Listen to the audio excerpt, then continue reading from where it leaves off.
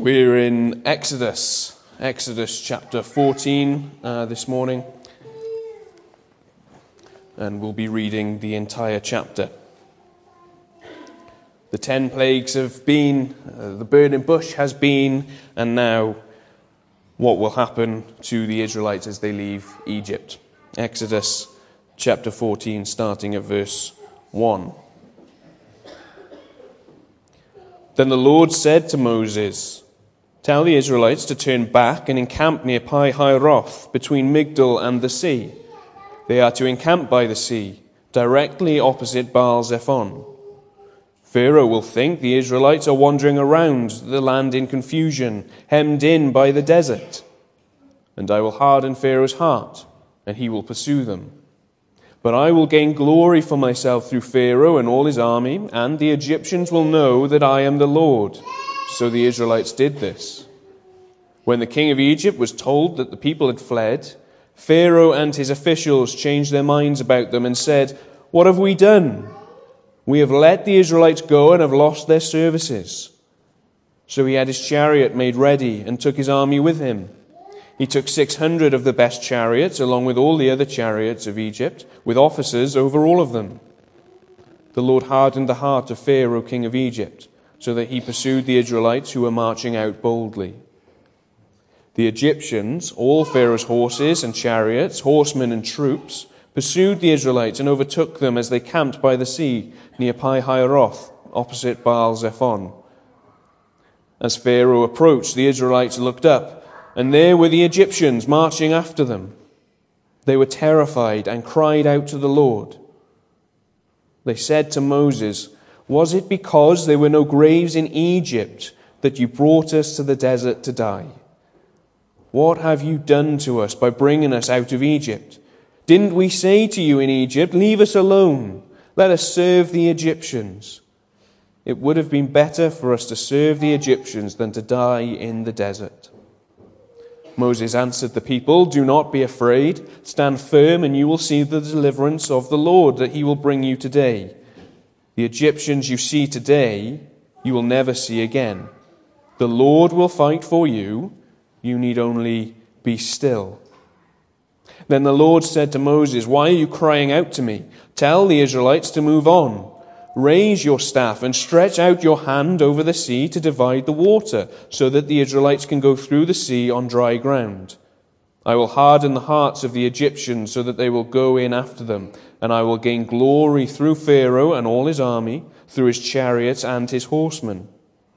The Egyptians will know that I am the Lord when I gain glory through Pharaoh, his chariots and his horsemen." Then the angel of God, who had been traveling in front of Israel's army, withdrew and went behind them. The pillar of cloud also moved from in front and stood behind them, coming between the armies of Egypt and Israel. Throughout the night the cloud brought darkness to the one side and light to the other side, so that neither went near the other all night long. Then Moses stretched out his hand over the sea, and all that night the Lord drove the sea back with a strong east wind and turned it into dry land. The waters were divided, and the Israelites went through the sea on dry ground, with a wall of water on their right and on their left. The Egyptians pursued them, all Pharaoh's horses and chariots, and horsemen followed them into the sea. During the last watch of the night, the Lord looked down from the pillar of fire and cloud at the Egyptian army and threw it into confusion. He jammed the wheels of their chariots so that they had difficulty driving. And the Egyptians said, "Let's get away from the Israelites. The Lord is fighting for them against Egypt." Then the Lord said to Moses, "Stretch out your hand over the sea so that the waters may flow back over the Egyptians and their chariots and their horsemen." Moses stretched out his hand over the sea, and at daybreak the sea went back to its place. The Egyptians were fleeing toward it, and the Lord swept them into the sea.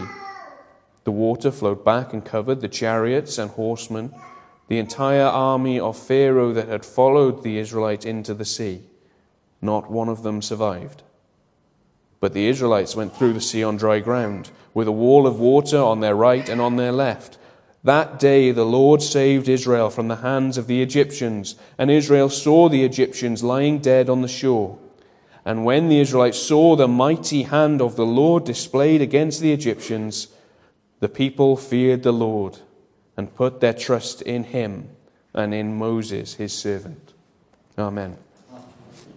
I wonder if I asked you how patient you are, what your response would be. There's a few smiles already, so maybe not the best answers. Maybe you really struggle with being patient when times are tough. How about then if I asked you, how calm are you? When troubles come, when you're under pressure, maybe in work you've got deadlines or whatever it may be, how calm are you there? Or how trusting are you in those to help you and those to get things done? Again, I'm sure we could answer all of these, and they would be something like, yeah, I'm all right, but not as good as I could be. Trying to make ourselves look better, I'm sure. That's what my answers would be anyway. I ask those questions because those questions could be asked of the Israelites in this passage. Where do we find ourselves? We're in Exodus 14, and Exodus is the book of rescue, a book of salvation.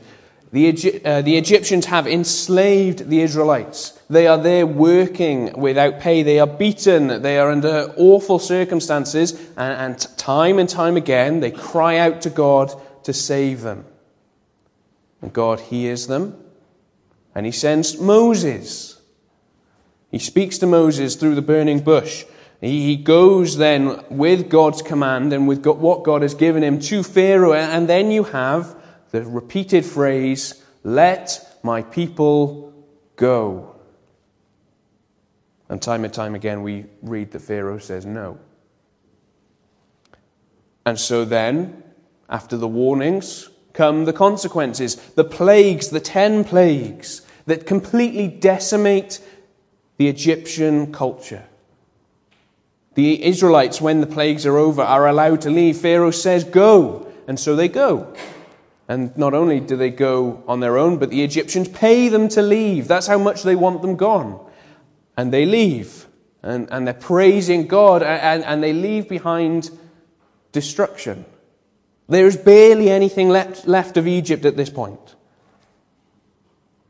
And the people, having seen this and are trusting God, and out they go, marching home. And so we're going to look at this passage. We're going to go through it verse by verse. And just to give us some structure, I've split this into two. In verses 1 to 18, we can call it the talk of the people. And verses 19 to the end of the passage, we can call it the deliverance of the Lord. If you're writing notes, that might help. Anyway, the talk of the people, verses 1 to 18. Like we said, Israel are marching out. They are leaving behind the place where they were slaves. They are going home, the promised land. And a few days into their journey, God speaks to them. God speaks to Moses, and then verse 2, tell the Israelites to turn back and encamp near Pi-Hahiroth between Migdol and the sea. They are to encamp by the sea directly opposite Baal Zephon. What?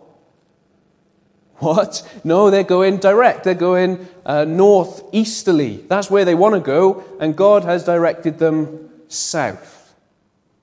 There's no bridge. There's no cruise ship that they can get on. No, where are they going? God decides to lead them along the long route with no apparent destination. And so he tells them to encamp by Pi-Hahiroth and by Migdol, opposite Baal Zephon, and I'm sure we can really want to know where exactly the Israelites camped, where exactly they crossed the sea, but we can't. There's debate over this. Migdol was a title used for a lot of towers. I think that's the direct translation. Towers and cities in the area. So we can't use Migdol, and Baal Zephon and Pi-Hahiroth are no help either. So we can't place exactly where they crossed. So then that leads some debate and confusion. There's debate. Well, did the Israelites actually cross the Red Sea, or did they go much further north to a little lake that was very shallow, and they actually just walked through a little puddle? And the answer to that is, who do you believe? Do you believe the scientists that say God could not possibly split the sea, or do you believe God? I'm inclined to believe God, but if you don't, then come speak to me later and we can have a talk about this. But there is debate over this subject all the time, and yet the Bible says they crossed through the Red Sea with a wall of water on their right and a wall of water on their left, and so that's what I'm inclined to believe.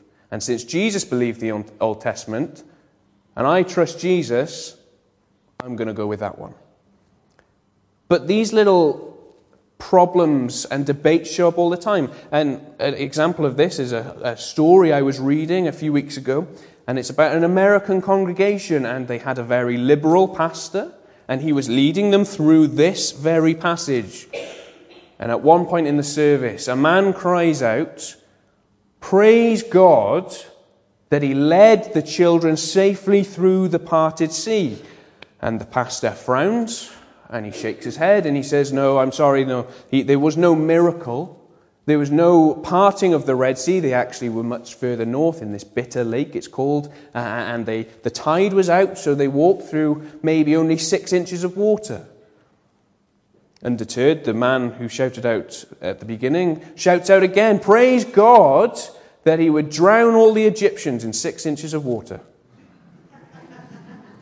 There's lots of problems, but if God truly is God, he can do anything. And parting the Red Sea is nothing. Anyway, not only does he tell them to encamp opposite Baal-zephon, he also tells them that he's going to harden Pharaoh's heart, that Pharaoh will want to chase them. They've only just escaped him, and now God says, actually, I'm going to make Pharaoh chase you. And we don't really get a response from Moses other than the Israelites did what God told them to. And they encamped by Pi-Hahiroth and Migdol. Pharaoh then is told, the Israelites have gone. And obviously he knows they've gone. He told them to go. But now the realization sets in, what have we done? What have we done? We have let the Israelites go and have lost their services, verse 5 says. And they are right. They should be worried. This is a key period in the time of Egypt. They are becoming a superpower if they aren't already a superpower. And superpowers need workers. And in that time, well, what better than slaves? And they just lost the Israelites. And it wasn't 500 Israelites. It wasn't 1,000 Israelites. Earlier in the book of Exodus, we are told 600,000 men of the Israelites marched out. So you do the maths and you put women and children in there, you've got maybe 2 million. That is a sizable workforce that you have just lost. And not only have you lost it, you've lost it in the face of your entire country being destroyed. He is right to be concerned. And so Pharaoh then, having realized what he does, he gathers all the chariots of Egypt and chases after them. And not only with chariots, but with horsemen and foot soldiers too.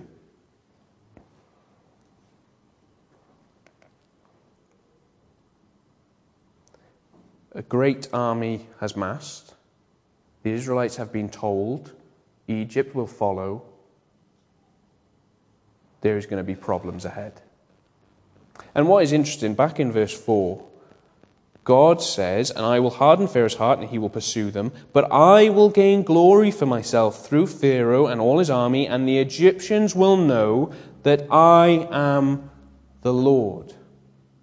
In the original language, the word know there is not know by seeing, is not know by understanding, it is know by experience. So, in other words, the Egyptians will know by experience that I am the Lord. God is setting everything up.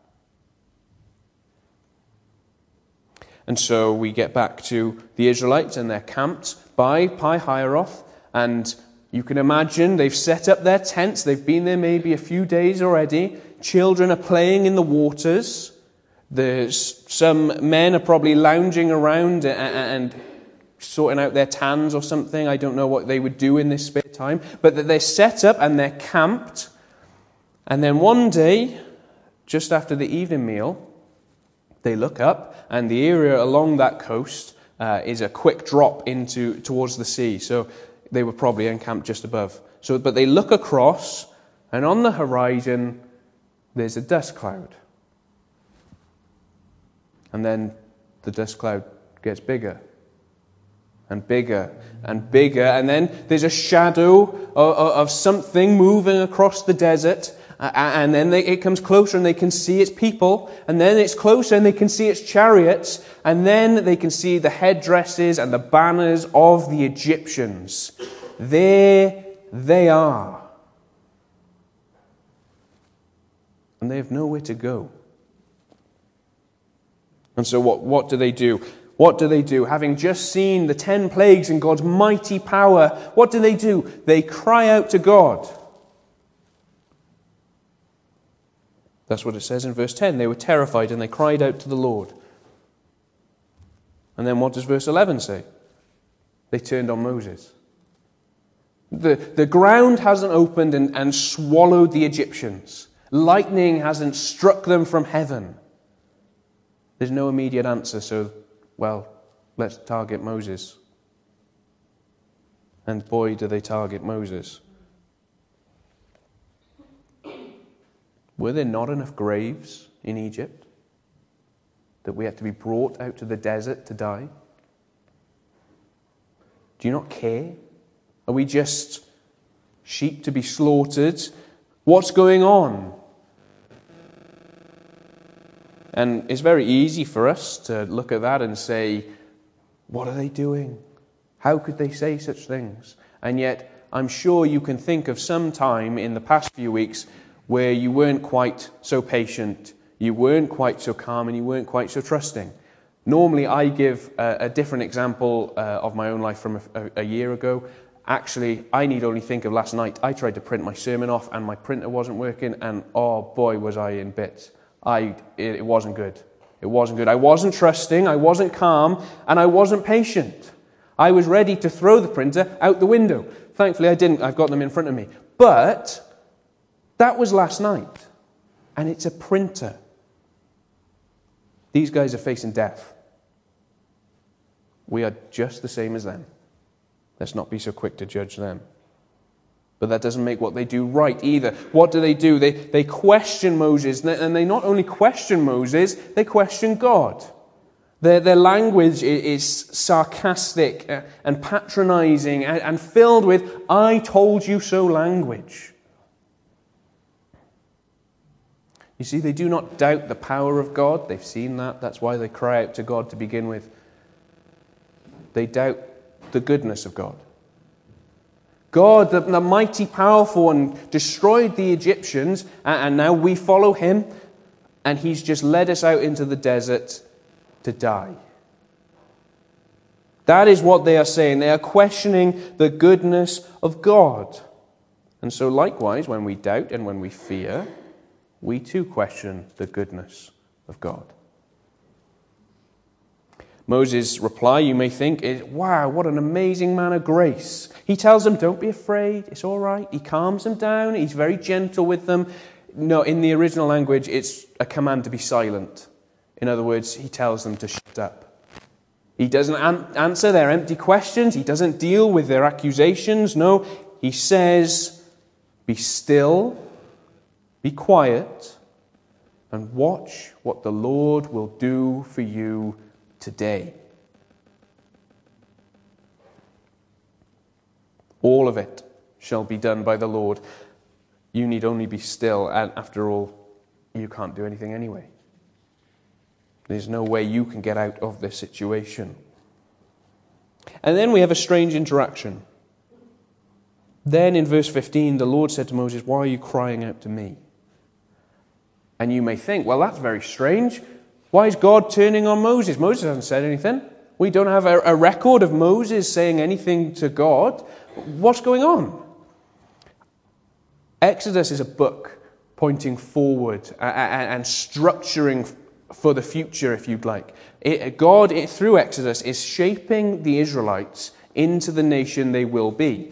He is putting things in place so that things will work when they get to the promised land. And so what we see here is the system that will go forward. Moses is a mediator. He brings God to the people. God speaks to Moses, and Moses speaks to the people. And God uses Moses. That's why we see it is Moses is the one who holds out his staff over the waters, and they turn to blood.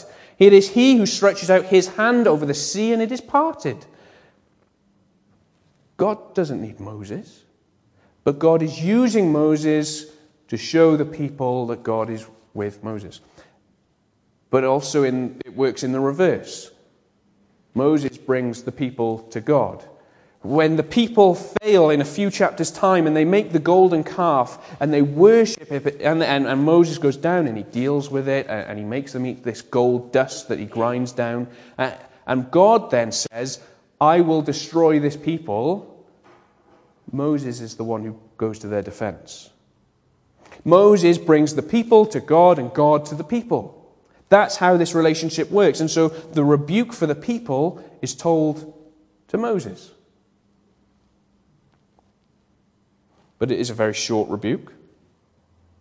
And then God tells Moses to raise your staff over the waters and it will part. And then in verse 18 we have it again. The Egyptians will know that I am the Lord when I gain glory for myself through Pharaoh and his army. We've heard from Pharaoh, we've heard from Moses, we've heard from the Israelites, and we've even heard from God. But nothing's happened. Not yet. And so now we get to our second half. Verses 19 to 31, the deliverance of the Lord. Again, night is approaching. Don't forget where we are. We're on the seashore, waiting. They're camped, and they're probably, while they see the Egyptians, they're packing everything and rushing around and sorting things into boxes to put on a cart. I don't know what they would have had. Night is approaching, and God has said he will save, and nothing has been done yet. The Egyptians are still there on the horizon. They haven't moved in. And that's probably because they are setting up formations. They want a quick victory. Egypt has not come to kill off all of the Israelites. That doesn't make sense with what we heard earlier from Pharaoh. He's sad about losing the Israelites. And so then if he goes and kills them, he still loses them. That doesn't make sense. No, he wants a quick victory, maybe kill a few of them as an example, but herd them and then send them back to Egypt to be a workforce again. So they're probably setting up formations. They haven't moved in yet. And then, verse 19, the angel of God who had been traveling in front of Israel's army withdrew and went behind them. The angel of God, this great being, the presence of God there on earth in the Old Testament. He goes and stands between the two peoples. And whether the Israelites can see him or not, I don't know. Whether the Egyptians can see him or not, I don't know. The angel of God shows himself to who he wants to be seen by and hides himself from who he doesn't. Go read Balaam and his donkey later on. That's a good example of it. But not only does the angel of the Lord go, but also the pillar of cloud goes and stands between the two nations. There's a Disney film of this Exodus story. Not the more recent one with Christian Bale. That's rubbish. No, I grew up watching this cartoon version. It's really good, fairly accurate as well, which says a lot. And at this point in the story, what happens? The Egyptians are about to move in. The Israelites are hemmed in. They have nowhere to go. And then out of the heavens, the fiery pillar crashes into earth with a bang and sends fire everywhere. There's fiery walls, and the Egyptians' horses are terrified and all of this. It's very dramatic. We're not told that. we're told the pillar of cloud moves in behind them and is darkness to one and light to the other. Less dramatic, but more effective. The Egyptians would eventually move around the fire. That's what happens in the film. The cloud, when it says darkness, does not mean, oh, it's a bit dark. It's the total darkness of the 9th plague. It covers them. It probably stops them from retreating. They can't see a thing. And so they're kept there, kind of like herded animals, just kept there for now until God is ready to use them. But while it brings darkness to one side, it brings light to the other. It is now night, and the Israelites need to see what is going on. And while this is going on, what's Moses doing? He stretches out his hand over the waters. He's probably waist deep, standing there, holding his staff out. And God uses an east wind to part the waters. Slowly. It doesn't happen all at once. It's a very slow process. God uses an east wind, that is a wind traveling from the east. And so the Israelites and the Egyptians are on the west bank of the Red Sea. So the first waters to part are the waters on the east bank. And you think, whoa, no, they need to go now. So surely use a western wind. God uses an eastern wind. And so the Israelites could watch this pathway being formed in the sea, coming towards them. And the east wind is important, but we'll get to that later. And I want you to really think now. I really want you to use your imaginations. And you say, no, you can't use your imaginations with the Bible. You just use what's written there. I'm not asking you to be heretical. I'm not asking you to go against what the Bible says. But we have only so many facts.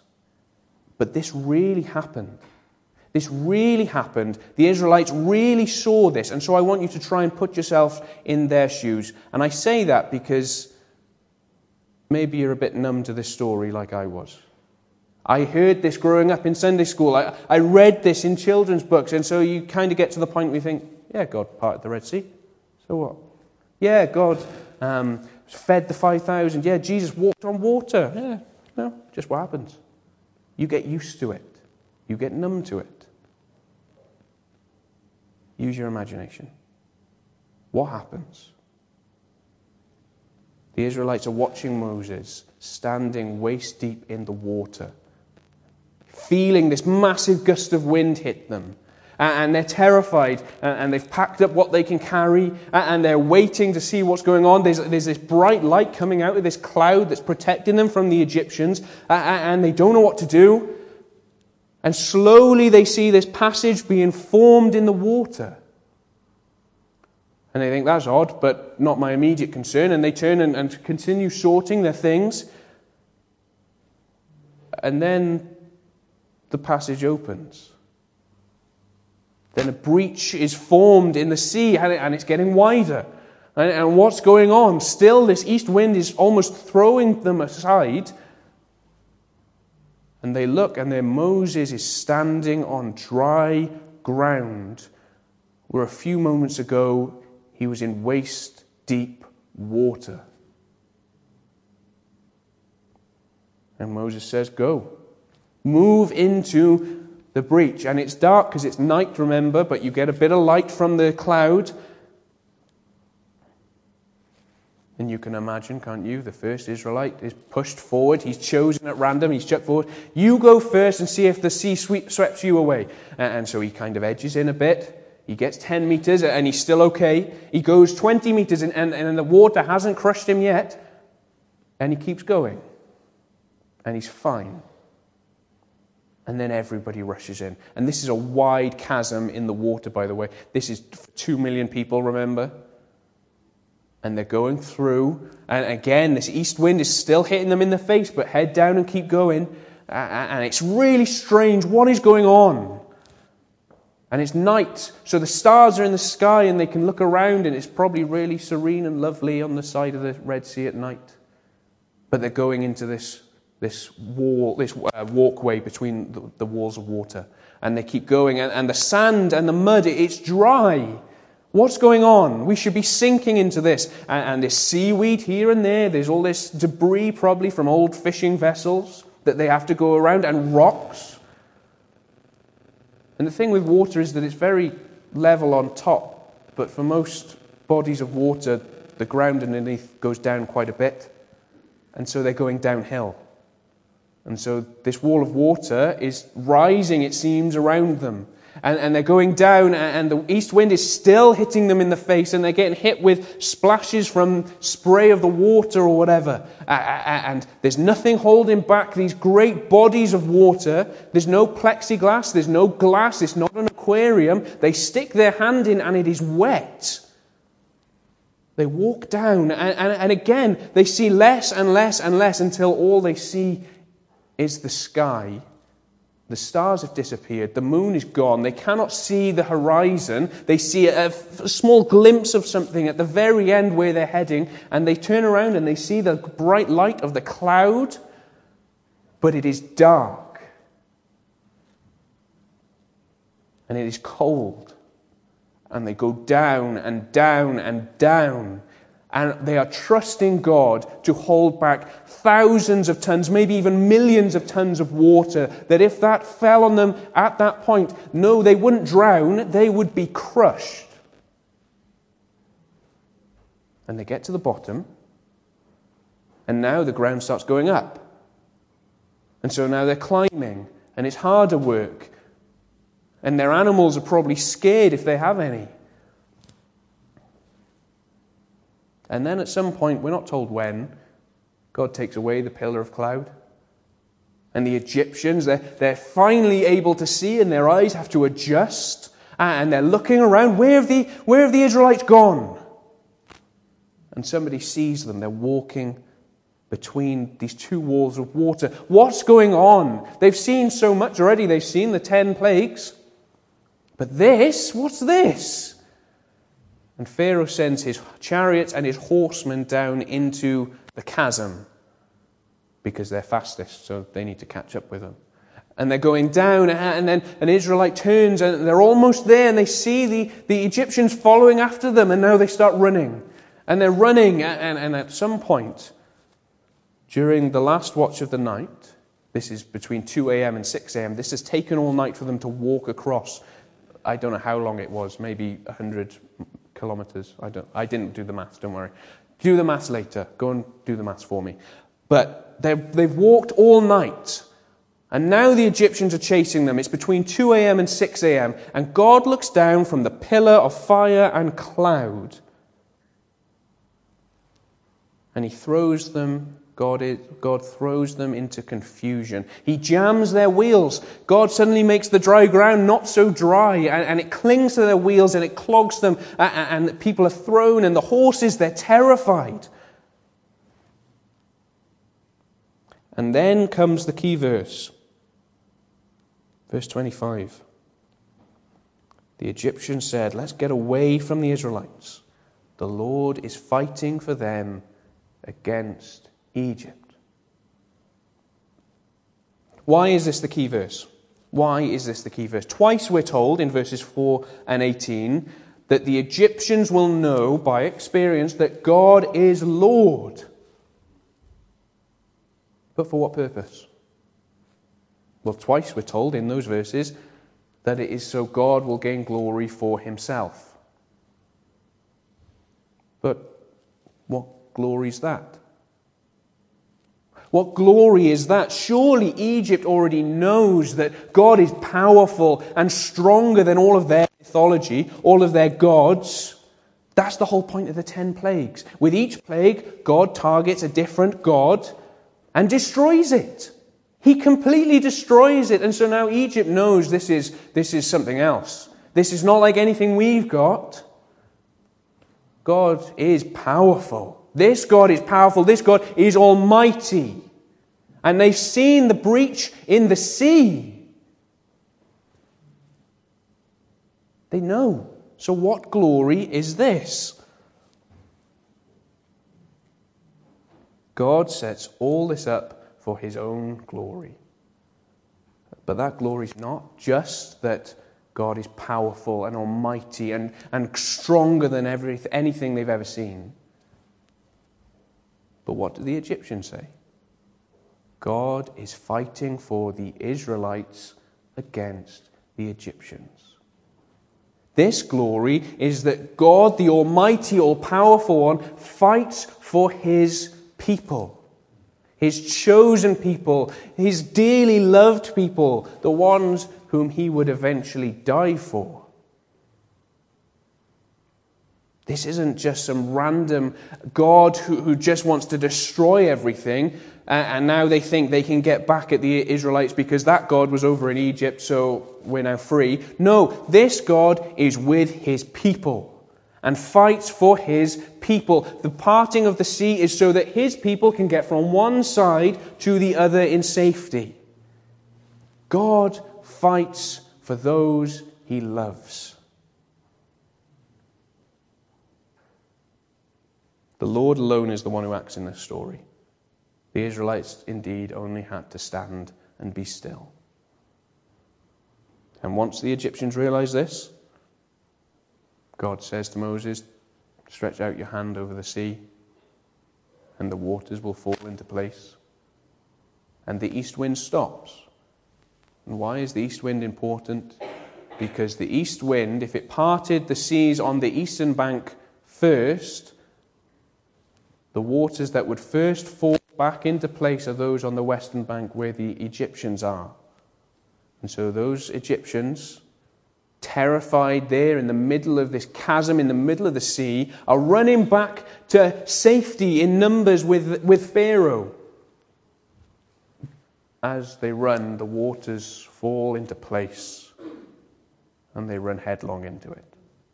Millions of tons of water crushes them. The Lord saved his people in the face of their doubt and their fear and their questioning. And this passage is amazing. This passage is incredibly important to the rest of the Bible. So many different passages point back to this time that they reference that God parted the Red Sea and brought his people across. But this story also points forward. Water in the Old Testament symbolizes chaos and death. It cannot be controlled. Like when you go fishing, you're very likely to die. It's a very dangerous thing. Water in the Old Testament is chaos and death. This is a real story, but it also symbolizes something. And so knowing that, if we break the story down into its very basic form, what do we have? God leads his people through death itself, from an enemy who wants them from himself, to safety and life on the other side. See which story this one's pointing to? The cross. That's the cross. That's the story of the cross. At the cross, Jesus dies in place of us.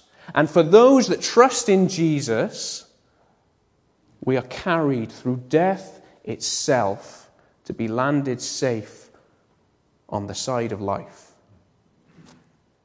That's what happens at the cross. And so for the Christian, death is just a passageway. Death is just a doorway.